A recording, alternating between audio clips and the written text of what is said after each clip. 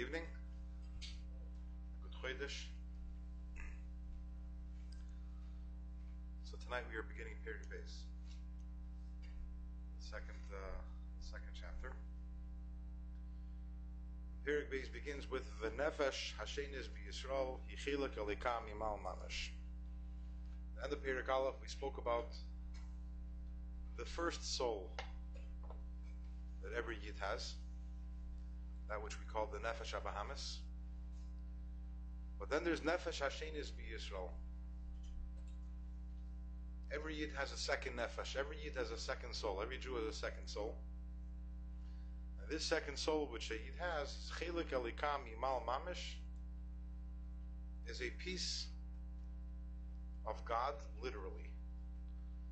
As we continue today, we'll have more clarity on what that means. Thank you very much. So we have two souls. Every Yid has two souls. Soul number one is the Nefesh HaBahamis, the animal soul. Soul number two, Nefesh Elikis, the godly soul. Why is the godly soul called the second soul? Why isn't it the first soul? After all, it's definitely the most important one, the more important one. So why is it referred to as the Nefesh Hashenis, the second soul?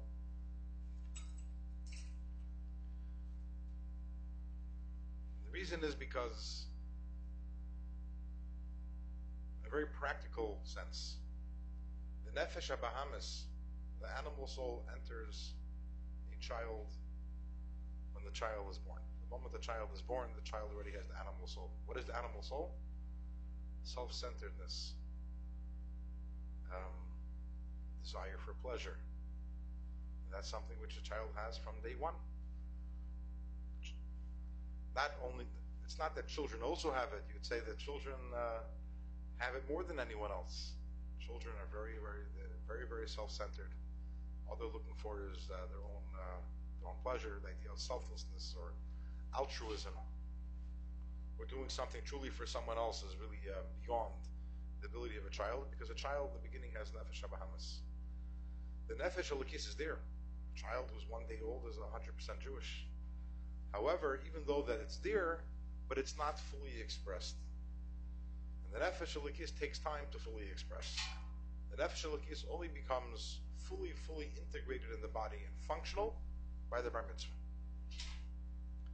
And that's why by Bar Mitzvah a person becomes responsible for all mitzvahs, because it's at that point when the battle is, so to say, on even footing. The Nefesh Elikis, the Nefesh HaBahamis are both at full force, at full power at that time. That's number one. But also practically speaking, what is our default status and what is our override status? The Nefesh HaBahamis always remains our default status. When we wake up in the morning and we eat breakfast, if we don't put any thought into it, we don't put any work into it, we're just waking up and I'm hungry and I'm eating breakfast. Is that an expression of the Nefesh HaBahamis or the Nefesh Elikis? That's the Nefesh HaBahamis. There's nothing wrong with eating breakfast. It's perfectly kosher. You made a bracha on it. But why are you eating? You're eating it because of your own desire, your own need, your own pleasure, your own selfish reasons. It's not evil, but it's selfish, self-centered. How do we make that same eating should be an act of the Nefesh Elikis?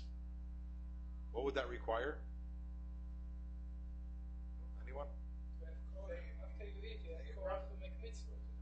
To say a bracha, but more than saying a bracha, you're saying what the result of the food is. Before even you get to the result of the food, yeah? Pushing it off a bit. Pushing it off a bit is these are all good things. Bracha, pushing off to eat, using it afterwards. The intention, that when you eat, what is your intention? To serve Hashem, to be healthy and strong and to be able to serve Hashem. That's not a self-centered thought, that's an Nefesh Elikis type behavior. This expresses what's called bittul. Bittul means nullification to Hashem, and that's purely within the domain of the Nefesh Elikis. So which is the natural act and which requires the override? It's not as if we wake up in the morning and natural is I'm going to eat it to serve Hashem. But if I override my natural, I can also eat it for self-centered purposes. It's the opposite, right? The natural is self-centered.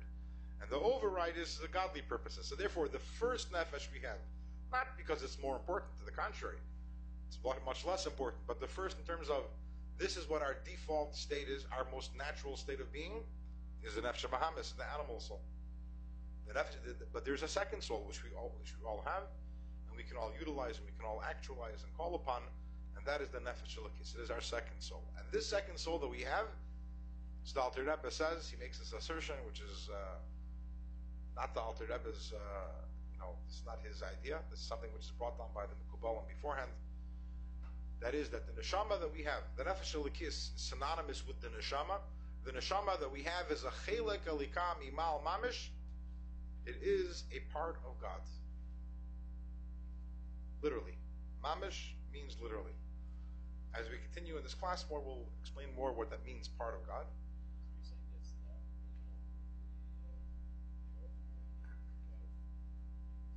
This book is called Likutei Amarim, which means that much of what he's saying is gathered from other sources, whether it's the Maral, whether it's the Shalah, right? But this idea that the neshama is a chelek elikah is said very clearly in the writings of the Arizal. Kisvei Arizal. Neshama is a chelek elikah. However, the Alter Rebbe does add the word mamash, which means literally. Meaning to say that sometimes we can say something, but it's not literal. Sometimes we're saying something and we're, how do you say it? It's allegorical, figuratively. It's a piece of God. It's like God. It's beautiful. It's holy. No. Chelek elikami mal, the neshama is a part of Hashem, mamash, literally. We don't mean that figuratively, but we mean that literally. And again, as we continue, we'll explain more what that means. As it says in the pasuk in Bereshis, when Adam HaRishon was created, so the pasuk says, "Vayipach bi'apav nishmas chaim," that Hashem blew into Adam's nostrils the breath of life, the neshama of life. And also every morning we say, and the brachas in the morning, we say, V'ata nafachta bi, that you, we turn to the Eibishter and say, you blew your neshama into me. You blew my neshama into me. So the first pasuk, the first one, Vayipach ba'apa, proves that that's the way it was by Adam HaRishon. V'ata nafachta bi means it's not only by Adam HaRishon did Hashem blow the neshama into his nostrils, but that is also the personal experience. Every single person says, V'ata nafachta bi, that Hashem blew the neshama into me. What is the significance of that? What is the significance of the fact that the neshama was blown into Adam Rishon's nostril? The Rebbe says, the Zohar tells us that man de nafach betoichi nafach, that when a person blows, you're expelling air from an area which is very deep inside you. Pirush meaning, betoichi yusay mipnimi yusay, from inside of you, from the most internal part of you.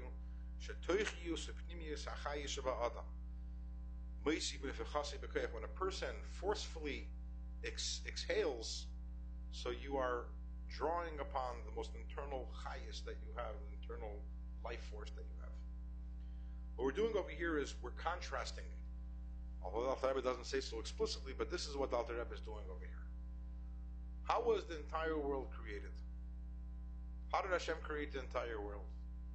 Hammer and a screwdriver with 10 utterances. Hashem spoke the world into existence.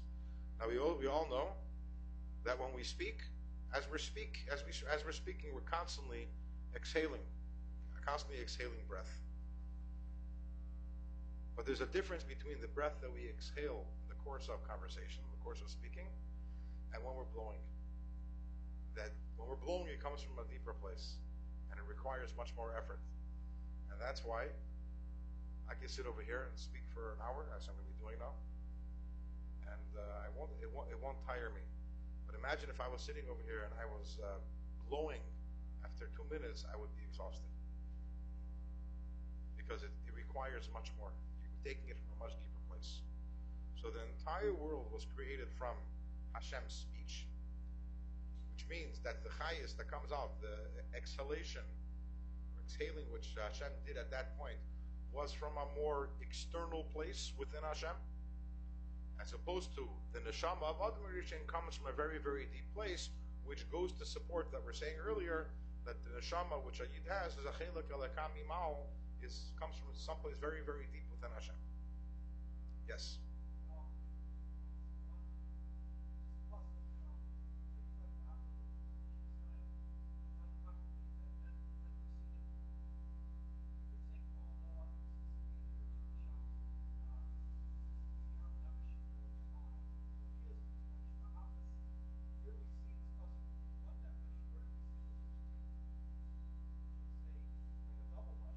Right, that's not clear in the Torah. That's something which we have from the Arizal says this. Listen, if it was something which was so clear, it wouldn't be a chiddush of the Arizal. This is something which the Arizal revealed. He bases it on the pasuk of Neshama Isani Asisi. The Hashem says, "I created souls." But there's no question that this is something which the Arizal revealed. It's Kabbalah. But if I want to address 1 second what you're saying over here. Adam Harishon had a Jewish neshama. This is what it says in Kabbalah. Adam Harishon's soul contained within it the neshamas of all Yidden of all generations. It was what's called a master soul, a root soul, a neshama klalis, a general soul. This neshama, which was breathed into Adam Harishon, is that neshama. The neshama afterwards, this neshama divided up into 600,000 branches. Those are the 600,000 Yidden which were by Har Sinai. And those 600,000 branches then subdivided amongst the many, many, many millions of Yidden throughout the generations. But every single one of our neshamas were in Adam Harishon. In fact, when we say that the Jewish people are koima acha shlema, that we're one big body, which body are we talking about? We're talking about the body of Adam Harishon. Some of us were in his fingers. We're talking about the soul, because the soul also has all the limbs. The soul corresponds to the body. Some of us are Adam Harishon's fingers, some his nose, some his toes.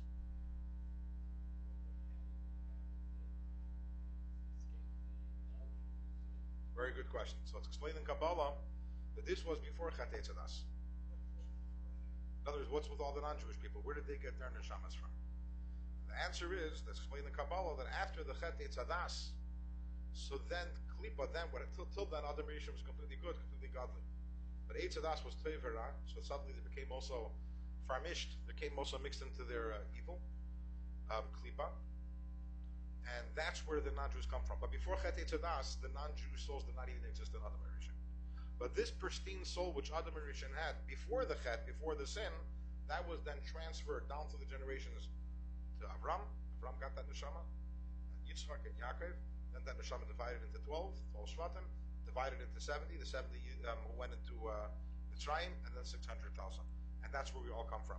So this neshama, which you were asking about, Vayipach Ba'apav Nishmas Chaim, this neshama is the general Jewish soul which was blown into Adam Harishon, and which will later, again, was passed on to Abraham, Yitzchak, and Yaakov. Did Shem and Aver have that neshama? I don't know. In other words, did it get transferred down all from Adam to child, father to son to Abraham, or did it somehow just transfer straight to Abraham? I'm not sure about that. Yes.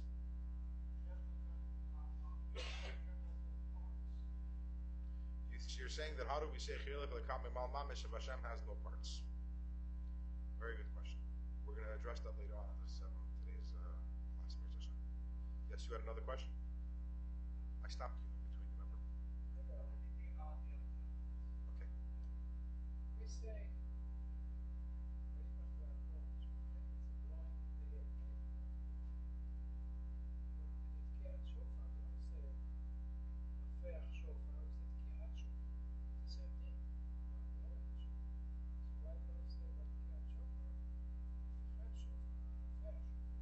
is the sound that comes from the shofar. The mitzvah is to hear the tekiah, the sound that emanates from the shofar. Mitzvah is not to blow into it, but to hear the sound that comes from it. Okay?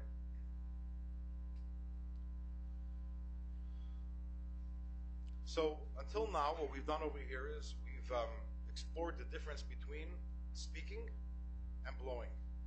And we've demonstrated that whereas all of creation was created by Hashem speaking.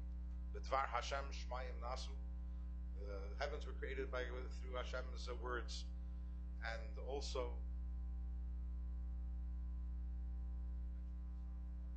the world was created with 10 utterances.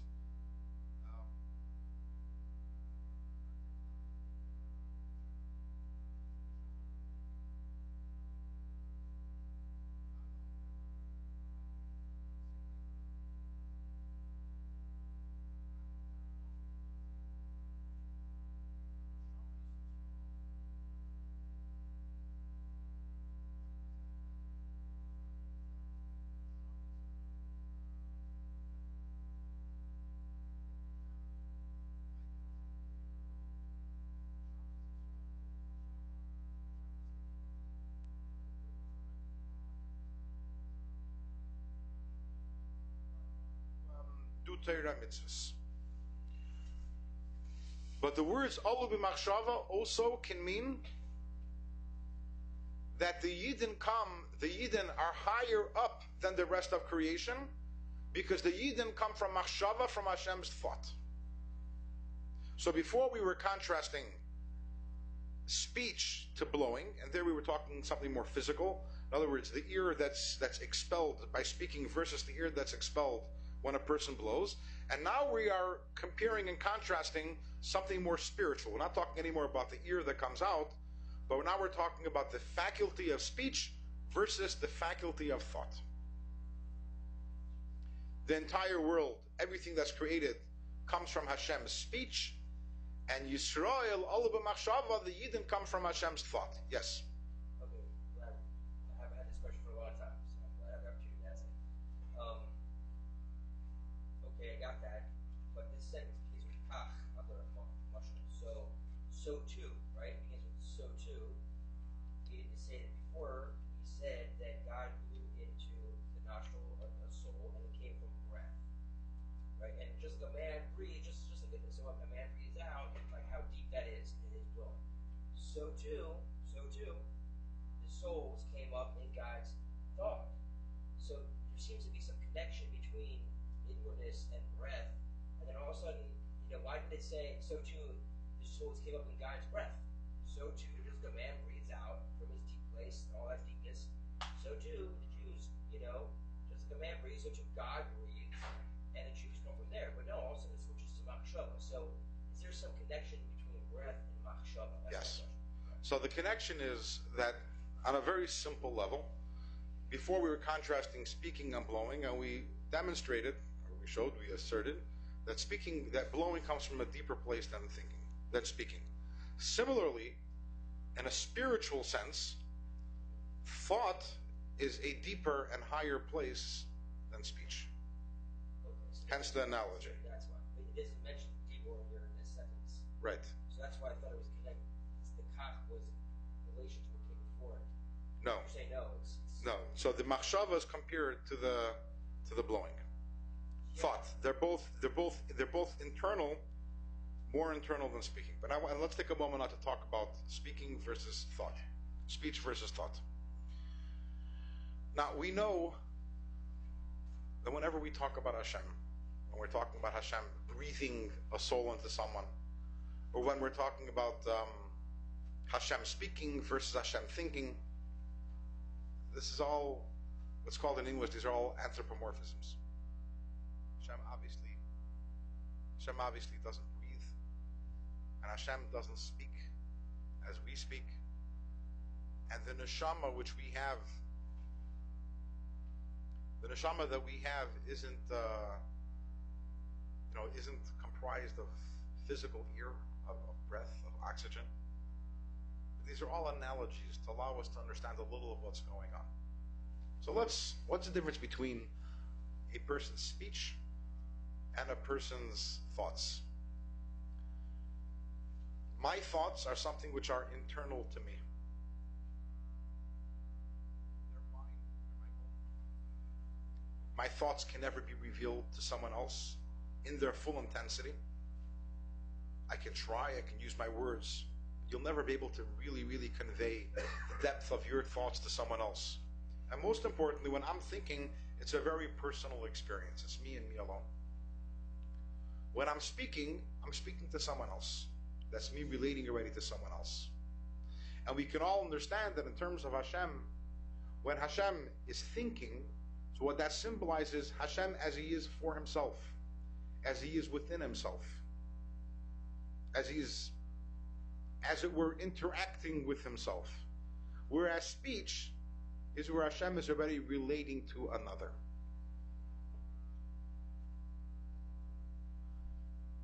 The problem with speech is, when we're talking about Hashem, is that we're saying that Hashem is relating to another. Is there another? There's Hashem alone. What does it mean Hashem is speaking? Who's He speaking to? Again, we have to remove all physical references. We have to get to the spiritual core of the matter. The spiritual core of speech is revealing myself to another. The problem is there is no other. And that's why in Kabbalah and Chassidus it's explained that what does it mean that Hashem speaks? Precisely that. That means before Hashem speaks, there isn't anything else. Hashem speaks and suddenly a world comes into existence. That's the deeper meaning of Basara Mamaris Nivra Oil. The world was created with Hashem's speech, because the notion of speech is me relating to another. So in human terms, there's me and there's someone else, and I speak to relate to that person. In divine terms, by Hashem, He speaks and another comes into existence. The world comes into existence. Is the world really other from Hashem? No. Really, Ein Od Milvado. Really, everything is Hashem. But in the world's own consciousness, it's another. The world feels itself as an entity distinct from Hashem. Hashem's speech creates an entity which feels itself as independent, which feels itself as something distinct and apart from Hashem. What then are the implications of saying that the neshama of a yid doesn't come from Hashem's speech, but comes from Hashem's machshava, from Hashem's thoughts? If the entire world was created from Hashem's speech, and by now we explained a little what that means, and now we're saying that the neshama of a yid comes from Hashem's thought, what does that tell us about the neshama of a yid? That it doesn't feel itself as another. It's united with Hashem. The truth is, everything is united with Hashem. But everything doesn't feel it, and everything doesn't realize it. The neshama of a yid realizes. And this takes us to, you might want to say, is the biggest chiddush of Kabbalah, period. What is the biggest chiddush of the Arizal and Kabbalah? You know, before the Arizal, so most of the Chachmei Yisrael, most of the sages, they were known, those who, those were the Talmudists and Halachists. They wrote their works on the Gemara, and they wrote the works on the Shulchan Aruch, or even before then, talking about before the Shulchan Aruch. And then there were those who dabbled in philosophy. Now, most of them didn't know Kabbalah. They were called the Choikrim. They were called the philosophers. It's a whole, the Rambam, the Ralbag, and many others, the Rashba to a certain extent, they're called Choikrim. The Rasag, and many others, they wrote Sfarim, wherein they wrote their philosophies about Hashem, the soul, the nature of Torah, the world, etc. But it wasn't based on Kabbalah, it was based on their understanding. And one premise that all of these Sfarim have, that all the Choikrim had, is that in general everything can be divided into two. There's God and there's creation. There's Hashem, and there's everything that Hashem created. Now, what is the neshama? Is it? Well, it can't be Hashem. There's only one Hashem. So that must mean that what is the neshama? The neshama is a creation. So what sort of creation is it? So all the Choikrim, the philosophers, they have different opinions, and the Rambam says that it's the neshama, its essence is seichel, is intellect, because they were all struggling with this. What is this neshama? It's obviously something that's created. So what is its substance and what is its essence? It's not God. The Arizal came along, and the Arizal says there's a third category. There's God. There's creation. And then there's godliness. God with the last name. What is godliness? Is it God or is it not God? No, it's godly. What is godliness? In Hebrew, this is called elikus. There's elikah, which is Hashem. There's elikus. I'm sure all you have heard the word elikus, right? Which means godliness. What is godliness? Is it God or isn't it God?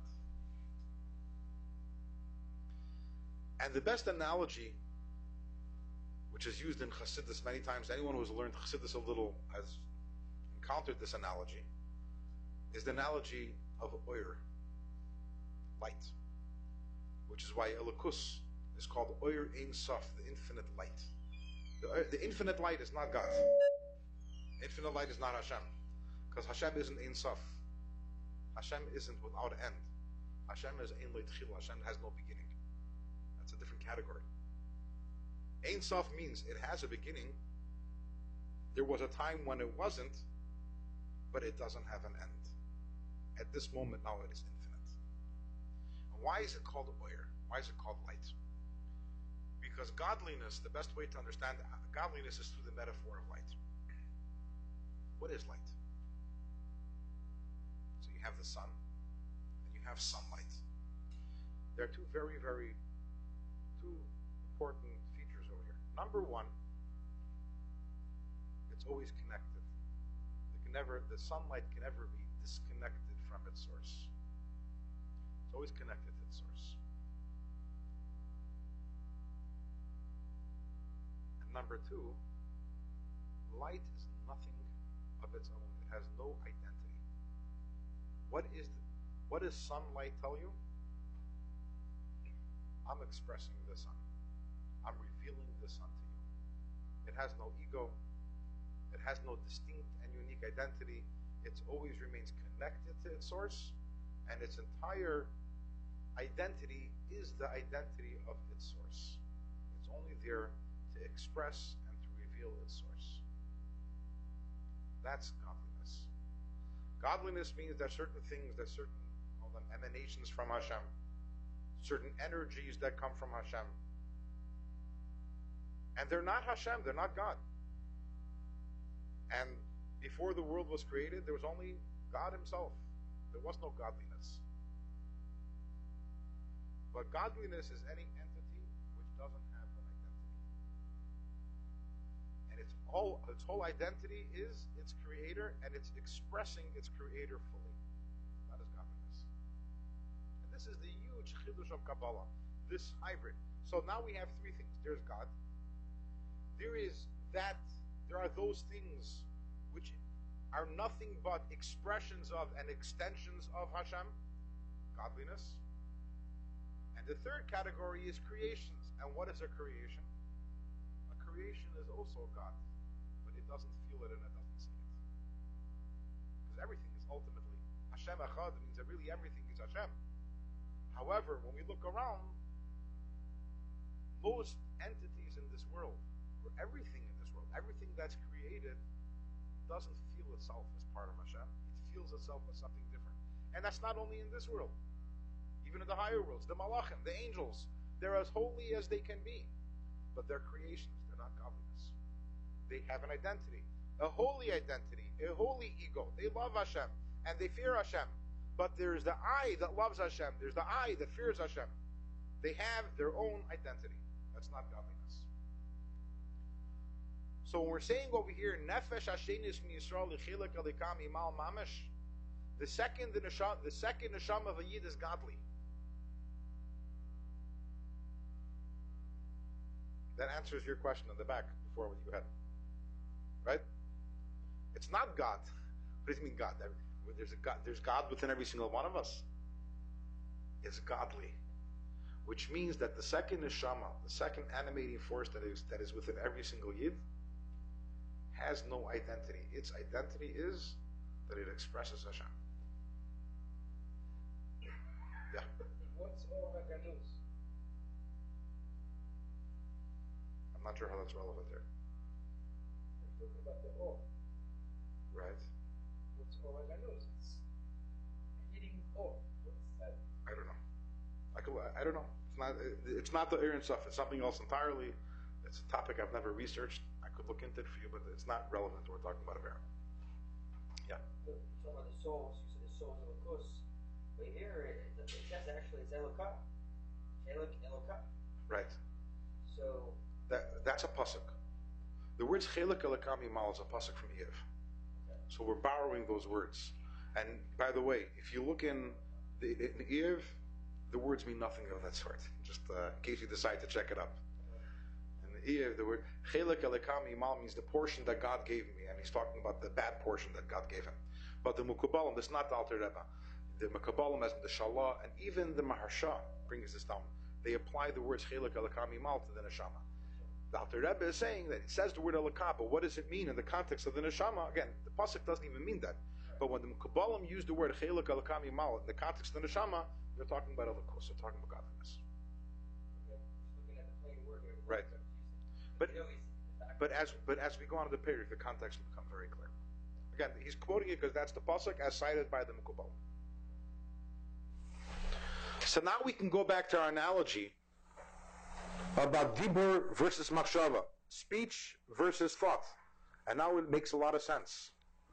The entire world was created, all of creation was created with Hashem's dibur, with Hashem's speech. Why? Because the function, the purpose of all of creation was to create something that's other than Hashem. Again, in its own consciousness, in its own awareness. And for that purpose, Hashem employed dibur. Because that is what dibur is. Speech is me speaking to another, me relating to another. Hashem's speech creates an entity that feels itself to be other from Hashem. And that's everything in this world. But in this world, there's one exception. There's one thing in this world which is not made from dibur because it's not other from Hashem. And that is the neshama. And that's why the neshama is all about machshava. The neshama comes from Hashem's machshava.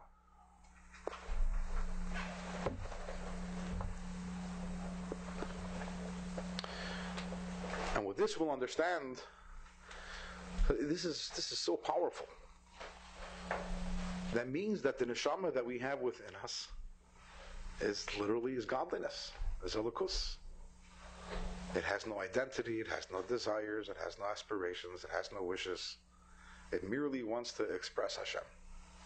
And we have that within every single one of us.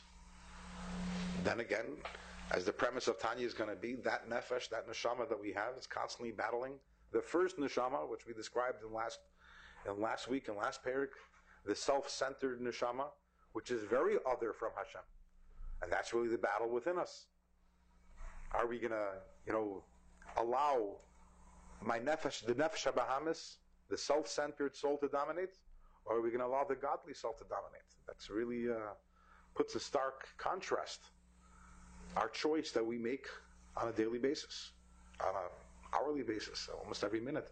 Which part of me am I going to express? Yes. Does the Chiddush of the Arizal make all the works of the Chokrim irrelevant? It's a good question, and beyond the parameters of the discussion today. But it's a good question. What happens with what do we do with the Moreh Nevuchim and the Amunis V'deis after the Arizal came along? They're part of Torah, the Chokrim, and there's truth to them, but there are many, many layers of truth. We'll leave it at that. And actually, we'll in this parak we're going to get more into that also, because we'll see there's a big machlokes between the Maharal and the Rambam. We're going to get into that a little later. But the Maharal was a Kabbalist, and the Rambam was a philosopher, and we'll see how there's taka truth on both sides. And now we'll understand something else. There's a pasuk, we know the Yidden are referred to as Hashem's child. Banim atem l'Hashem Elokechem, we're Hashem's children. B'ni b'chayri Yisrael, the Yidden are Hashem's firstborn. What does that mean? So there's always the easy way out, and we could say that, what does it mean? It means Hashem loves us like a parent loves his child. Is that all? Is that all there's to it? Is it just simply a metaphor for love? Well, the Rebbe is going to say no. Bani matam Hashem Elokechem means that if we follow the process of child to father, we'll see that same process is followed in Hashem to the neshama. We're children to Hashem due to the fact that we have a neshama. And very short, in a nutshell, the point is going to be that just like a child is an extension of the father and carries the same DNA as the father, the neshama is an extension of Hashem. And that's why Dafka Yidden are considered Banim, children of the Eibishter. I think we mentioned this last week. It says in Pirkei Avos, we say, Chaviv Adam Shenivra B'Tzelem, that precious is man, for he's created in Hashem's image. And then the next stanza in the Mishnah is, Chaviv Yisrael shenikru banim lamokim. Precious are the Yidden, for they are called children of Hashem. First thing, chaviv adam shnivra b'tzalam, precious is man who is created in Hashem's image. That applies to all human beings. Yidden and lahavdil goyim. But chaviv Yisrael, the Yidden are precious, shenikru banim lamokim, because they are called children. Why? Because they have a neshama. Goyim are created in Hashem's image. But can we say that Goyim carry Hashem's DNA? That Goyim are godly in any way? Well, they're not. And if they're not, then how can we call them a child? A child means it's an extension of the parents, an extension of the father. Yidden, because of our neshama, which is godly, we're take banim lamakim, and that's what Alter Rebbe is going to talk about as we continue. Kidiksiv, as it says in the pasuk, b'ni b'chayri Yisrael, banim matam l'Hashem alokechem. As the pasuk says, the Yidden are referred to as Hashem's firstborn, and the children to Hashem.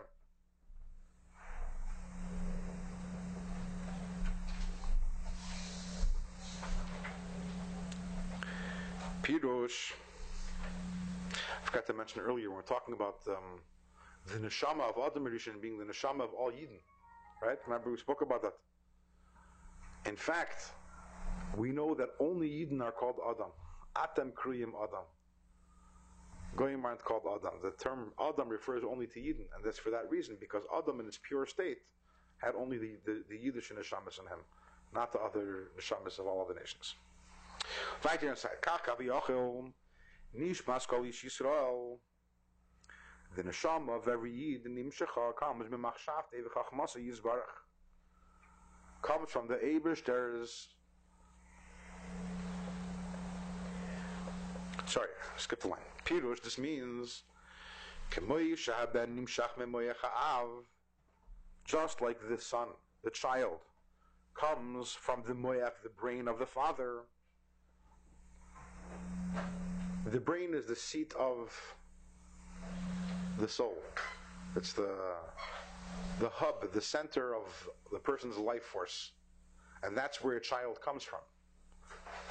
In other words, the fact that the child has the seichel, the intellect, and the emotions, and all of those are similar to and come from the father, shows that that's where the child comes from. The child comes from the essence of the father, which the essence exists within the brain.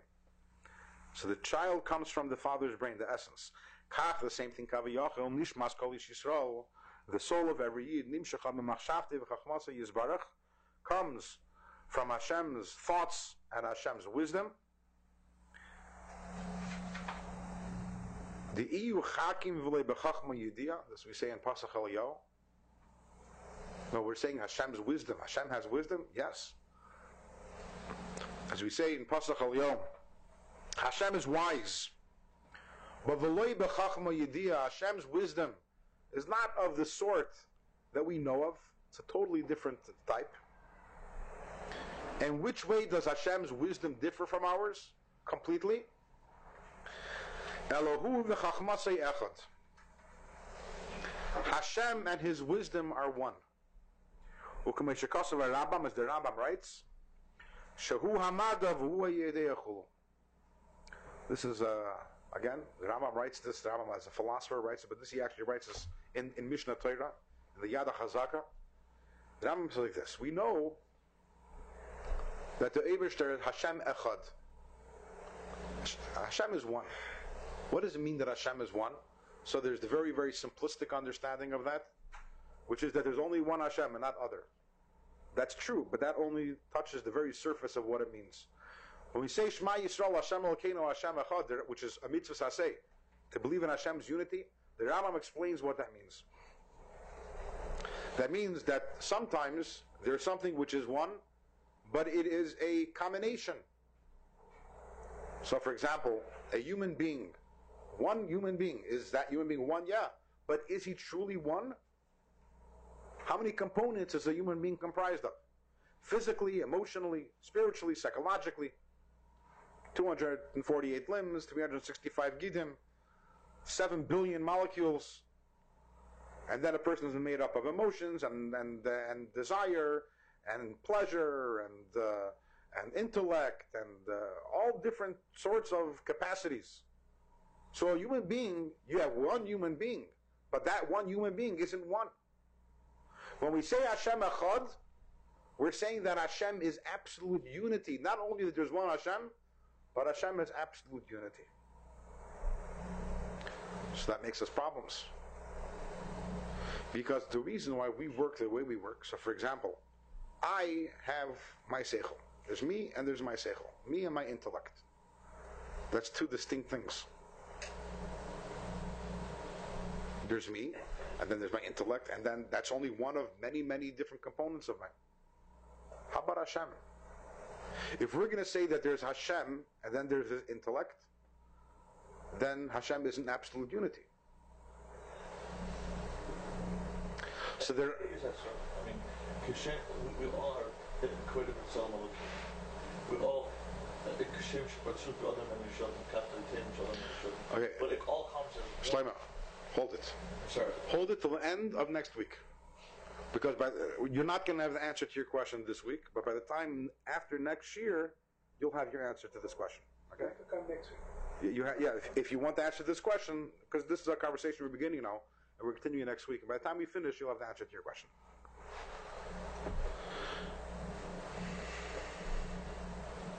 So the Rambam says like this. The Rambam says that Hashem is different than us. And Hashem's wisdom is different than ours. And the Rambam says that Hashem is different. Why? In general, when I understand something, there are three things.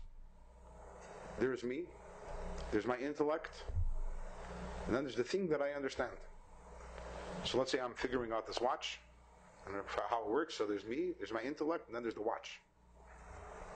In Hebrew, there's the Yodeya, that's me. I'm the one who knows. There's the Mada, which is the intellect. And then there's the Yadua. Yadua means the thing that is known.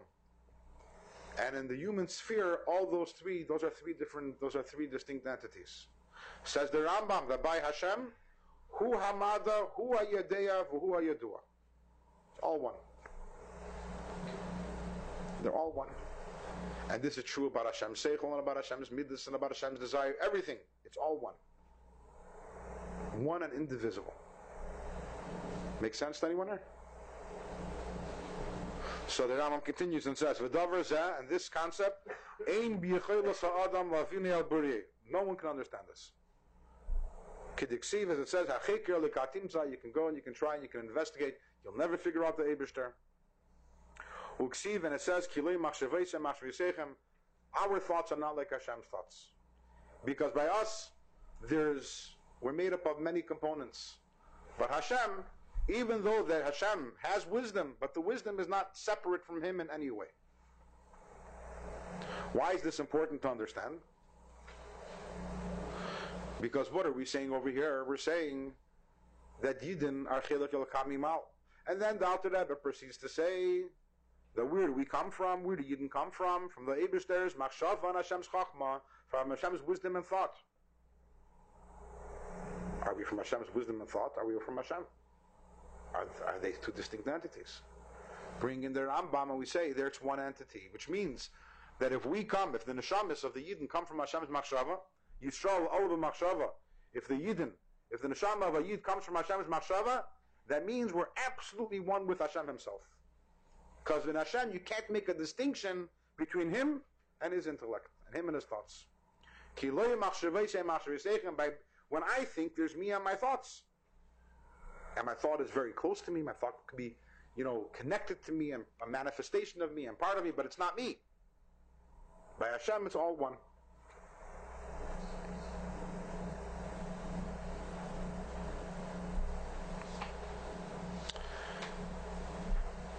Yeah. Is there an idea that we, part of our avoda is to emulate God and try to even though we're human, but to acquire this unity, in the degree that we can? Is there some sort of idea like that? I've not seen anyone who suggests, even though that there is a mitzvah of halachta b'drachav. Right, but I've never seen anyone suggest that this is something which is in any way feasible or right. So this is what the Rambam says. The Rambam says that Hashem is one with his intellect, with his chachma. Hashem and Hashem's chachma is one. And many Mukubalim had a field day with this. As we know, the Rambam managed to get many Mukubalim upset over the generations. Some of the things that he said. And the Maharal, as well as others, take issue with this Rambam. And they argue that, no, you're getting it all wrong. Hashem isn't one with his chachma. Hashem is what is known as absolute pishitus. I don't want simplicity. Which means Hashem defies any description whatsoever.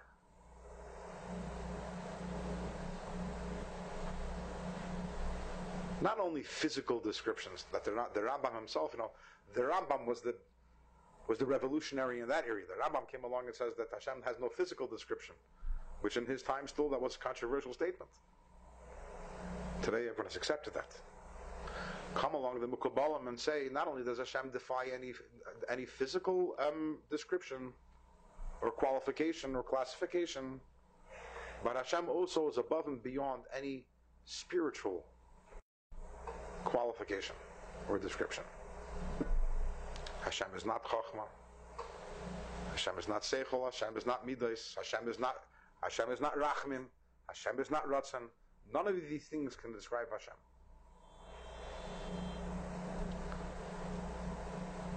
All of these things were created by Hashem. Every single thing that you're saying over here was created by Hashem, and applying any such label to Hashem is limiting him. Hashem is above and beyond all of these things.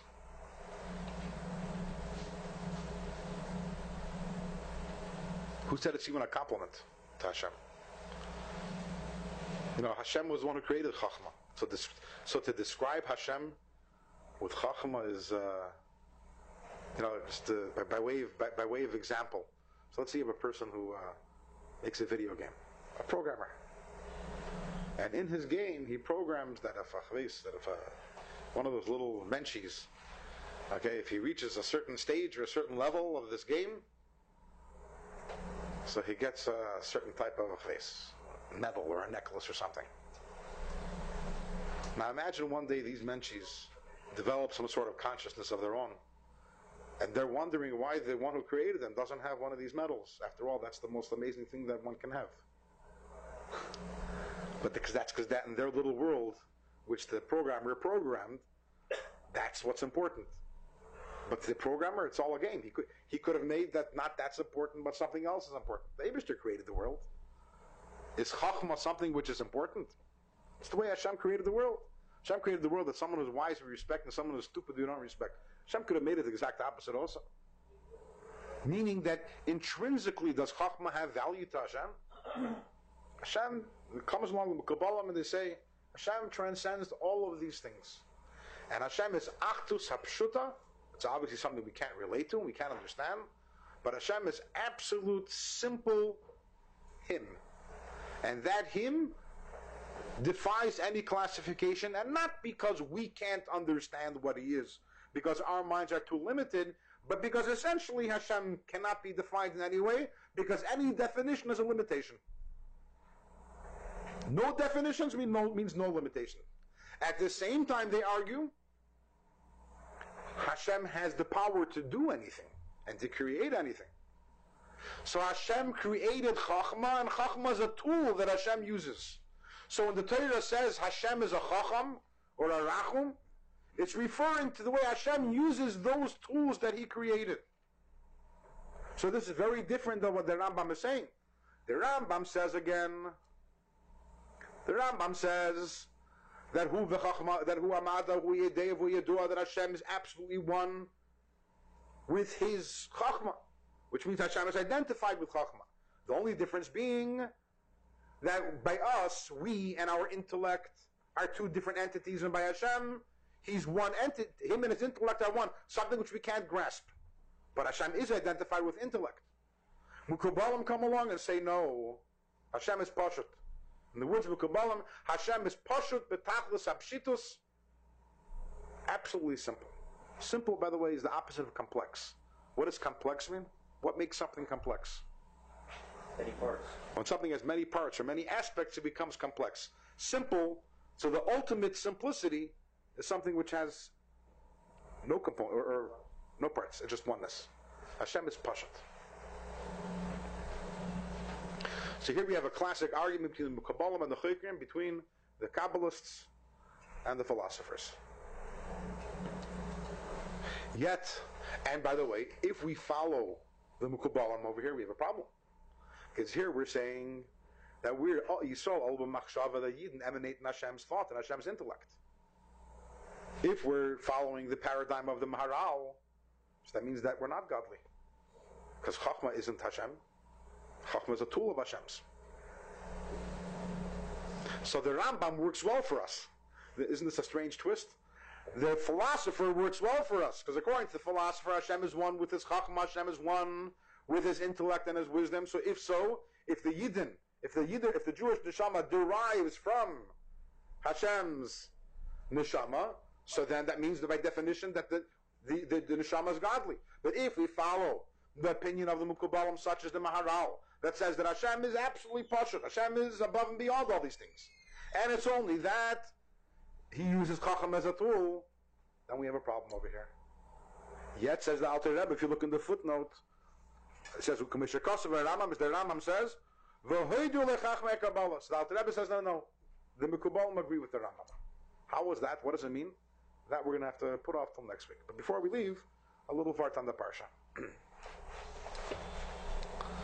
Related to the general theme of what we're talking about over here.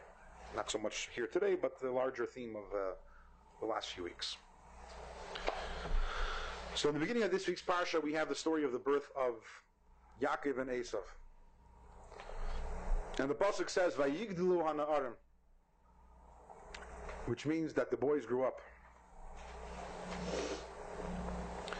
So both the Yalkut Shimoni and the Zohar tell us that Vayigdelu hana'arim means that when they grew up, we're not only referring here to physical growth, but spiritual growth also. Vayigdelu hana'arim, that both Yaakov and Esav, they grew into spiritually great people. Not surprising. Avram Avinu as their teacher, Yitzchak as their father, and Rivka as their mother. However, it says the Medrash. So, in other words, Esav also grew, because it says Vayigdelu hana'arim, the boys both grew up. But then Esav eventually, he messed up. He decided to go the wrong direction. But Esav also originally was going in the proper direction. He was growing spiritually b'avodas Hashem.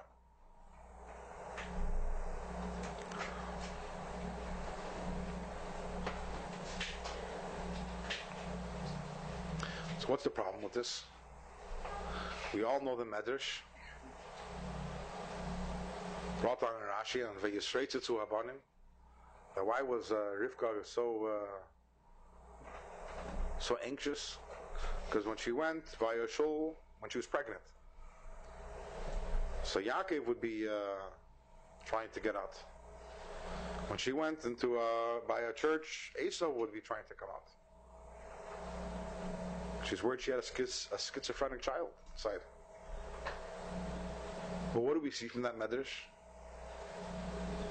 We see that Esau, he was already no good from the very beginning. Rotten at the core, it would seem. If he was rotten at the core, what does it mean by Yigdelu hana'arim, that the boys both grew spiritually, and that includes Esau?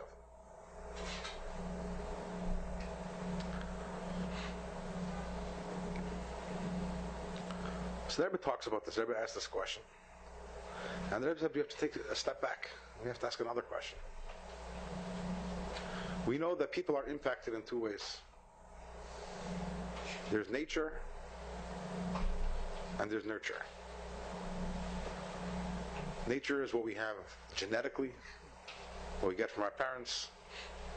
And then there's nurture. Nurture is what we do based on our environment, based on our friends, our social circle.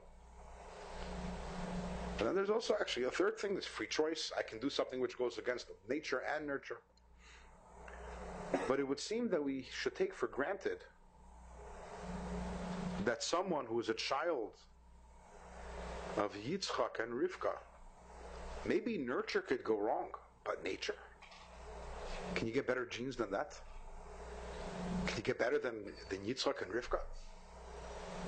How is it? You want to tell me that Esav was good and he was wonderful, but then he got mixed. He mixed in with the wrong crowd and he went off. Or he had free choice. He decided to go. I can accept that. But you're telling me that when he was in his mother's womb, he was already trying to go to Avodah Zarah? How does that make sense? How does it make sense that Yitzchak and Rivka, Yitzchak Avinu and Rivka Imenu, the holiest of the holy, that their child should be so messed up? And the grandfather Pharaoh. Well, I also love him. Yeah. Okay.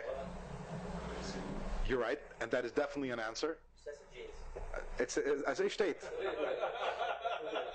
As I state, it says in the beginning of this week's parsha, it says V'Yitzchak ben Arbaim Shana bekachtei es Rivka bas Lavan Arami bas Besuel achos Lavan Arami. So one of the Mefarshim, I think maybe it's Deir Chaim, but I'm not sure. Taka says this first. We know that Rivka is already the bas Lavan and it's achos Lavan and bas Besuel. Why are you telling to me again? Because we're about to say that she had a daughter, that she had a son, Esav. Where did she come from? We have to remind you again where this. So that's definitely a valid answer. That's true. On the other hand, we can still come to a conclusion that. Are you telling me that Rivka had a damaged recessive gene? It's hard to say. Hard to say. Or it seems from the morale of this. What? From the Gur Ari, it seems that he's saying that Yaakov was already at Sarah Gomer in the womb and Esav in Russia.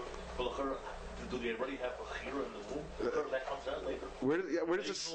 Okay, but even if you're saying that it was some sort of subconscious desire, right?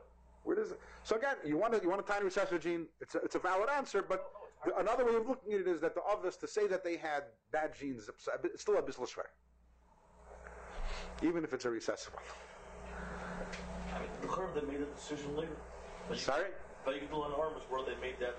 Vayigdal and Arm is fine, but in the womb, right. Right? So the Rebbe says, Maisa, we know that Ramban lays down a Yesod, the Maisa of the Simon Labana. Which means that the Ovis, through their Avodah, they gave us the Koyach to do our Avodah today. Whatever we do today, we got our Koyach from the Ovis. Whatever. So every sort of Avodah that there is today, we get it from the Ovis. By them being able to do the Avodah, we can do the Avodah today also. We know the Rambam talks in his Nakdama to Pirkei Avos, in the Shemona Prakim. The Rambam talks about two different types of Yidden. There's what he's called what he calls the Chassid HaMa'ula. Chassid HaMa'ula means the elevated Chassid, who's someone who wants only the right thing, and his heart and his mind are always in the right place. And then there's another type of personality, the Koy Vicious Yitzray, the one who has to overcome his Yetzer Hara. Now, we know that both avodas, and I think we know that there are more Koy Vicious Yitzrays than Chassid HaMa'ulas. Both of them have to find expression in the Avos because Maisa Avos Simon Labana. Where do we find in the Avos the Koy Vicious Yitzray? And the answer is the Koy Vicious Yitzray potential was found in Esav. Meaning, when the Eibishter creates two different people, two different avodas. Some people, their avodas to be the Chassid HaMa'ula. The other people, the Eibishter gives them a very difficult Yetzer Hara. Is that bad? Yetzer Hara isn't bad. The purpose of the Yetzer Hara is to overcome it. That's why the Eibishter gave us the Yetzer Hara. The Eibishter doesn't give us bad things. Esav's Yetzer Hara, Esav's desire for Avodah Zarah, as it was in Rivka's womb, it wasn't a bad thing. It was about having the Yetzer Hara in order to be able to overcome it. So here we had two paradigms. We had Yaakov and Esav, and one was meant to be the Chassid HaMa'ula, and one was meant to be the Koy Vicious Yitzray. And Vayigdal Arim, under Avram's tutelage, Taka Esav also thrived as a Koy Vicious Yitzray, because there was nothing wrong in Rivka's stomach. That's the way it was supposed to be. And then, as the Yalkut Shimoni says, Esav decided to go off. But that was after he thrived. There was nothing genetically wrong with him. There's nothing genetically wrong with having a Yetzer Hara. There's nothing genetically wrong with wanting to go to a church. as long as we don't do it. And that's what Tanya is all about over here. Yes, we have an Nefesh Elokis, we have an Nefesh Bahamis, which means that there are parts of us that are very nasty, and we have desires that maybe make going to church look good. And there's nothing wrong with that. That's also part of Kedusha. We get that from the Avos also. And we also get the koyach from the Avos to be able to defeat those parts of us by having an Avos Hashem and doing the right thing. And we have to always remember that, never to let that part of us get discouraged. Koyvish Yitzray is also a gift from Hashem, and when we do that, we're also purely Kedusha on the level of the Avos. Good Chodesh, everyone. Have a good Shabbos, and see you next week.